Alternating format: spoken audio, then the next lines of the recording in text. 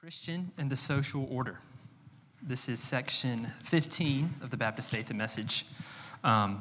This evening, I'm going to do something a little bit different than the last time I got to preach through this series. Last time I went line by line through my little section, and this time I'm going to do slightly different. We're going to be looking kind of at two different texts tonight. One is our Baptist Faith and Message. We'll be looking at this a lot. And the second one, we're going to be in Colossians chapter 3. And I mention that passage because I think that it exemplifies or at least complements this section of the Baptist Faith and Message really well. So if you have your Bibles, please open to Colossians 3. We'll be looking at the parts of the first 17 verses there. While you're turning there, though, I'm going to read our section of the Baptist Faith and Message, the Christian and the Social Order. It says this: all Christians are under the obligation to seek to make the will of Christ supreme in our own lives and in human society. Means and methods used for the improvement of society and the establishment of righteousness among men can be truly and permanently helpful only when they are rooted in the regeneration of the individual by the saving grace of God in Jesus Christ. In the spirit of Christ, Christians should oppose racism, every form of greed, selfishness, and vice, and all forms of sexual immorality, including adultery, homosexuality, and pornography.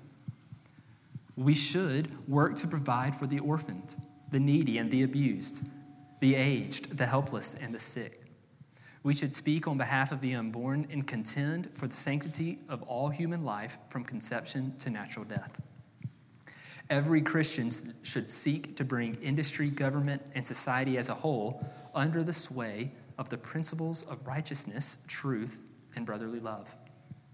In order to promote these ends, Christians should be ready to work with all men of good will in any good cause, always being careful to act in the spirit of love without compromising their loyalty to Christ and his truth. Now, to complement this passage, I'm going to have basically three main points to summarize this, and we're also going to see these main points in Colossians. So these are the main points, and then we'll read Colossians. One, here's this point. Your life as a Christian is not your own. You don't get to set the agenda. Your life is not your own.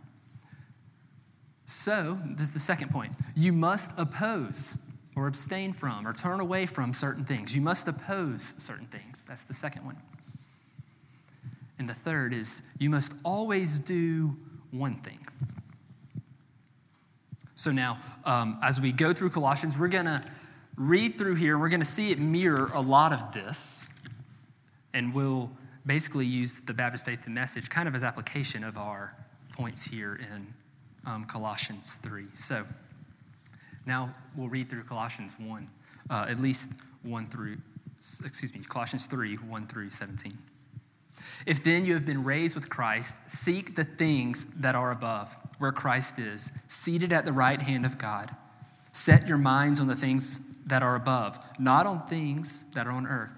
For you have died, and your life is hidden with Christ in God. When Christ, who is your life, appears, then you will appear with him in glory. Put to death, therefore, what is earthly in you: sexual immorality, impurity, passion, evil desire, and covetousness, which is idolatry. On account of these, the wrath of God is coming. In these you too once walked when you were living in them. But now you must put them all away: anger, wrath, malice, slander, and obscene talk from your mouth. Do not lie to one another, seeing that you have put off the old self with its practices, and we have put on the new self, which is being renewed in knowledge after the image of its creator. Here there is not Greek and Jew, circumcised and uncircumcised, barbarian, Scythian, slave, free, but Christ is all and in all. Put on then as God's chosen ones, holy and beloved, compassionate hearts, kindness, humility, meekness, and patience, bearing with one another, and if one has a complaint against another, forgiving each other, just as the Lord has forgiven you. So you must forgive. And above all of these, put on love, which binds everything together in perfect harmony. And let the peace of Christ rule in your hearts, to which indeed you were called in one body. And be thankful. Let the word of Christ dwell in you richly, teaching and admonishing one another in all wisdom, singing psalms and hymns and spiritual songs with thankfulness in your hearts to God. And whatever you do in word or deed, do everything in the name of the Lord Jesus, giving thanks to God the Father through him. Okay, so we have these two texts, and through them I think we see these three main points. The first one, again, is this: your life is not your own. We use this type of language a lot, like this is not mine, or Christians specifically use this type of language a lot. In fact, even here in Colossians, it says, "For you have died, and your life is hidden with Christ in God." Do we really mean it? In Galatians 2:20, Paul says, "I have been crucified with Christ, and I no longer live, but the life I now live in the flesh, I live by faith in the Son of God, who loved me and gave himself for me." So do we really mean it when we say that I've died, or that I now live in Christ, or when we say Jesus is Lord? Do we mean it? Because if we do, then we have to recognize that our life isn't ours, right? Here's what the Baptist Faith and Message says here at the beginning. All Christians are under the obligation to seek to make the will of Christ supreme in our own lives and in human society. So that's first. This is our first little point. It's a small one, but you are not your own. These things that we oppose coming next, and these things that we must do, are because we belong to Christ Jesus. He is our Lord, and we are to serve him with all of our hearts. Now, so number two, we must oppose certain things. If you're reading through the Baptist Faith and Message, I should say this. Now that I've read through it all the way, I'm kind of skipping around and hitting the highlights. Just letting you know. It's a long passage. I don't want to read it over and over. We must oppose certain things. Here's part of it. It says, "In the spirit of Christ, Christians should oppose racism, every form of greed, selfishness, and vice, and all forms of sexual immorality, including adultery, homosexuality, and pornography. All of these things should be put away from the Christian." Colossians here in our same passage, it tells us some of the same things we should put away, right? Verses 5 and parts going through 11 tell us that we need to put away things that are earthly in us. Is the word it uses: sexual immorality, impurity, passion, evil desire, covetousness. It also mentions anger, wrath, malice, slander, and obscene talk. All of these things you should put away from yourself. We shouldn't lie to one another. You see, before Christ, you all and I, we were unable to quit any of these things. The anger, the wrath, the malice, the greed, the selfishness, sexual immorality, racism, you and I were helpless to it. Helpless. We were sinful. Our sin dominated our lives, and we had no ability whatsoever to overcome it. But now, you are to put on the new. You're to put on the things of Christ. This passage in Colossians tells us that we should put on this new self, which is being renewed into the image of our Creator.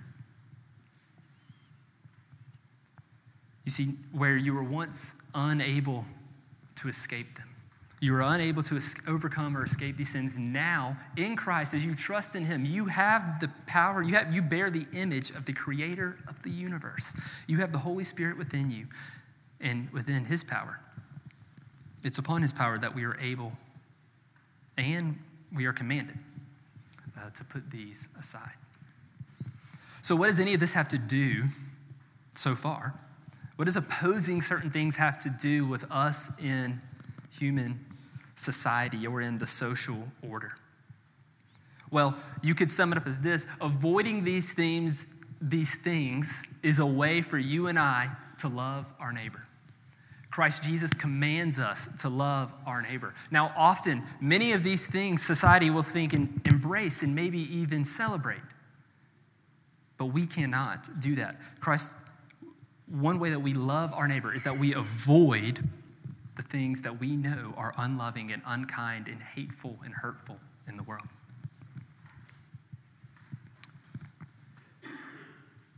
But we can't just avoid stuff.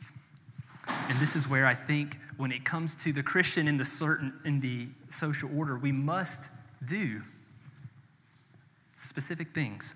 One thing in particular that this passage in Colossians and I think the Baptist Faith and Message here tell us, and that is this: the one thing that you must do, you must always make Christ's name known. No matter what you go and do tomorrow morning, no matter whether you are going to work, whether you're going to school, whether you're staying at home with your children, whether you are going to the grocery store, going to a doctor's appointment, it doesn't matter. In all things, you must make Christ's name known. As a redeemed child of God, your life's work must be to praise his name in every way possible. This is what the Baptist Faith and Message says towards this end here. It says, all Christians are under the obligation to seek to make the will of Christ supreme in our own lives and in human society. Means and methods used for the improvement of society and the establishment of righteousness among men can be truly and permanently helpful only when they are rooted in the regeneration of the individual by the saving grace of God in Jesus Christ. I'm going to come back to that second statement here in just a moment. Colossians also has something to say about us making Christ's name known. Specifically 3:15 and 17. 3:15 says, and let the peace of Christ rule in your heart. Ruling, not be there, not be sitting beside or lightly nudging, but ruling. Is Christ ruling in your heart? Is his peace within you? Verse 17, and whatever you do in word or deed, do everything in the name of the Lord Jesus, giving thanks to God the Father through him. When I read that, I ask myself a pretty simple question, and it's this: what do I think everything means? Everything I do tomorrow, will it be to make the name of the Lord Jesus known? Will it be giving glory to him and giving thanks to God the Father through him? That is what you must do. Now,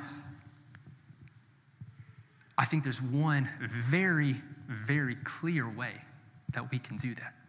And no matter what you do tomorrow, and I think this is what the Baptist Faith and Message is getting at as it talks about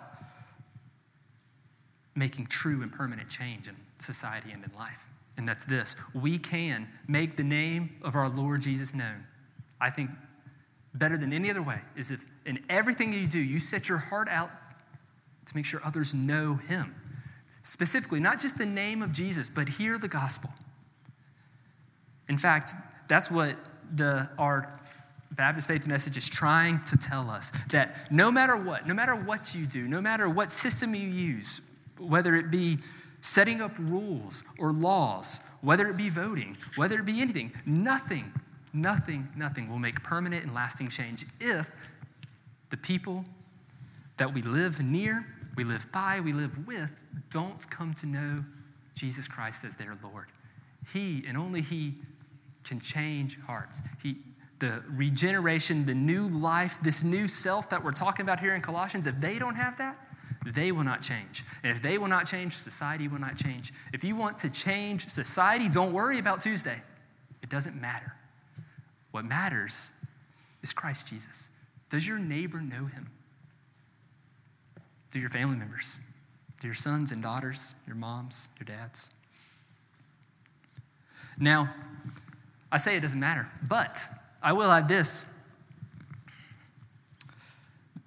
I think it makes it pretty clear in here that Southern Baptists believe that we can, in fact, bring about good and real types of change in society, right?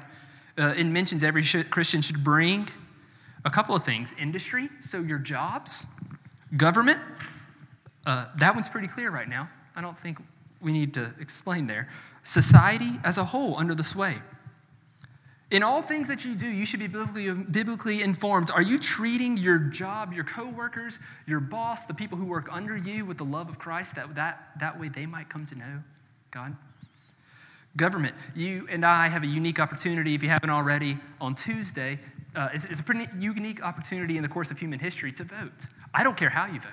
In fact, I truly could not care less. But I do care that however you vote, you are letting that be informed by the love of God for your neighbor. That can look a lot of different ways. And then society as a whole, it just kind of sums it up. Christian, when you look around and you see other people, you see other societies, do you think, how could I make true and lasting change that will benefit this person for forever? I hope you do. And the answer is this: tell them about Jesus. Tell them. I was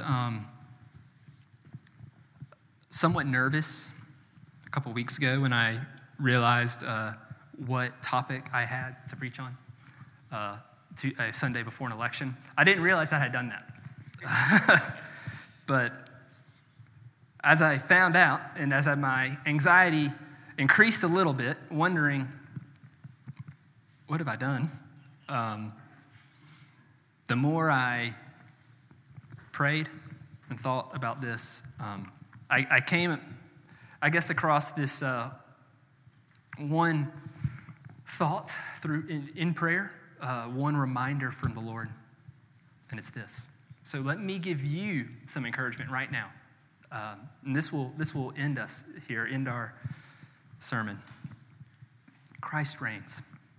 Right now, Christ is sitting on the throne. You and I are anxious for Tuesday. We care, right? All of us care. We care one way or another, but we care.